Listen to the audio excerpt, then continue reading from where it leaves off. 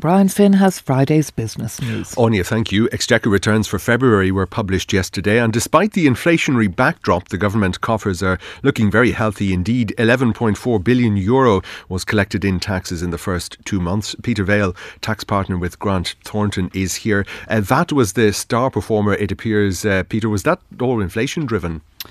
Yeah, good morning, Brian. Yeah, great set of figures yesterday. But you're right to call out VAT. That was probably the star performer yesterday. And no, I don't think it is all inflation driven. There's no question inflation has a role to play in it, and we've got to spend more for the same basket of goods and services. But there's evidence in the numbers as well that people are also buying more goods and services, and in particular more discretionary spend, not just on higher utility bills. And you might, at one level, that might be a surprise. But then when you think about it, we've got record low unemployment, record numbers in employment, nearly 2.6 million.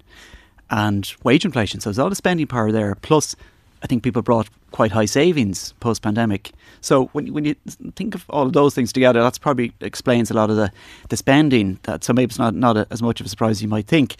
That said, I think looking ahead, any of us on tracker mortgages, we're looking at higher interest bills now, higher mortgage payments. People coming off fixed or indeed with variable now looking at higher interest bills as well and higher mortgage payments. So I think down the road, I think we'll see some pressure on the VAT receipts. But to date, it's been resilience. That's been the key word about the economic performance. As you mentioned, the labour market is quite strong. We have had some high-profile job losses in the tech sector. Has that had any impact on the income tax receipts so far? Yeah, it's a good question, and it's hard to read because you don't want to read too much into 1 month. So I think, look, there have been some high-profile job losses, and I think, at generally quite high-paid jobs. So I think we're seeing those jobs replaced, but not necessarily at the same income level. So we did see a slight dampening of the rate of increase in the income tax numbers. So 5% versus maybe 12 or 13 before that. So a slight decrease or deceleration in the rate of increase, but still really strong income tax numbers. Wouldn't read too much into 1 month, but look, March and April might give us a clearer sense of what's the trend for the rest of the year.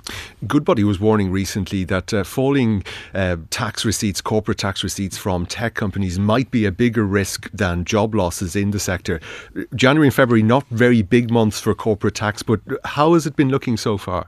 Yeah, and I think it's a good call out because that's probably what most people expected, but we're not seeing that. And yeah, January and February, they're not typically key months, Brian, at the corporate tax front, but there were very positive comments from the department yesterday. They indicated that it was good profitability in large corporates and across a range of sectors, not just tech and pharma, in the first couple of months of the year. So if we see that continued for the rest of the year, profitable large corporates, then I think we're actually probably going to see more bumper receipts this year over what was really a stellar 2022. So, you've got to be, the department are going to be cautious, they're going to be prudent.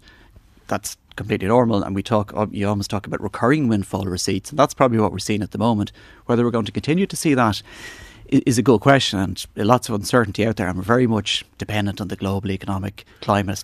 That's what drives the results of these large corporates that are here. And indeed, there was a lot of fanfare about changes in the global corporate tax environment in the last few years with this new 15% rate that was coming in.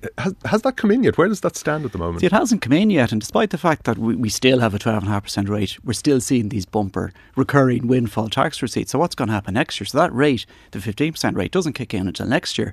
So on the face of it, all of the things remaining equal, which I realise is a big statement in itself, we should see a further increase in corporate tax receipts next year. Peter Vale of Grant Thornton, thank you very much.